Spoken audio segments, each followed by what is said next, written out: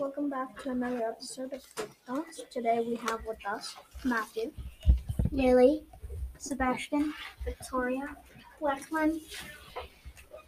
The question for today is, if someone granted you immortality, would you take it? no, I wouldn't, because you wouldn't go to college. You wouldn't go to a job. I wouldn't take it because when everyone dies, you'll still be alive, and then you'll be pretty lonely. You will never get your license to drive a car.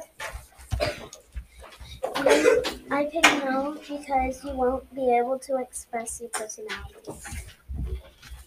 I pick no because you wouldn't be important or you won't be famous or anything. But famous is not a being big. Famous is just like a knowing.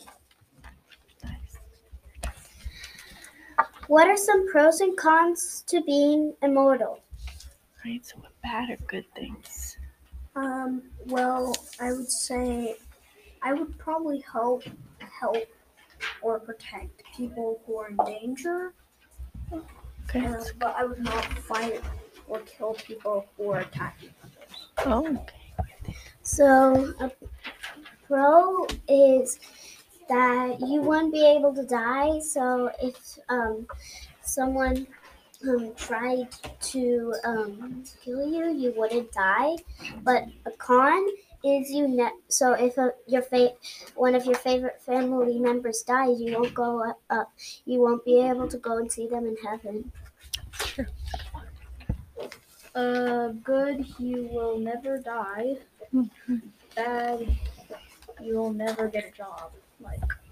So you won't get money. A good thing is that you wouldn't get hurt. If someone tries to kill you or something, you wouldn't die. But one of my cons is that you'll never die. Imagine if someone dies and then you'll never see them again.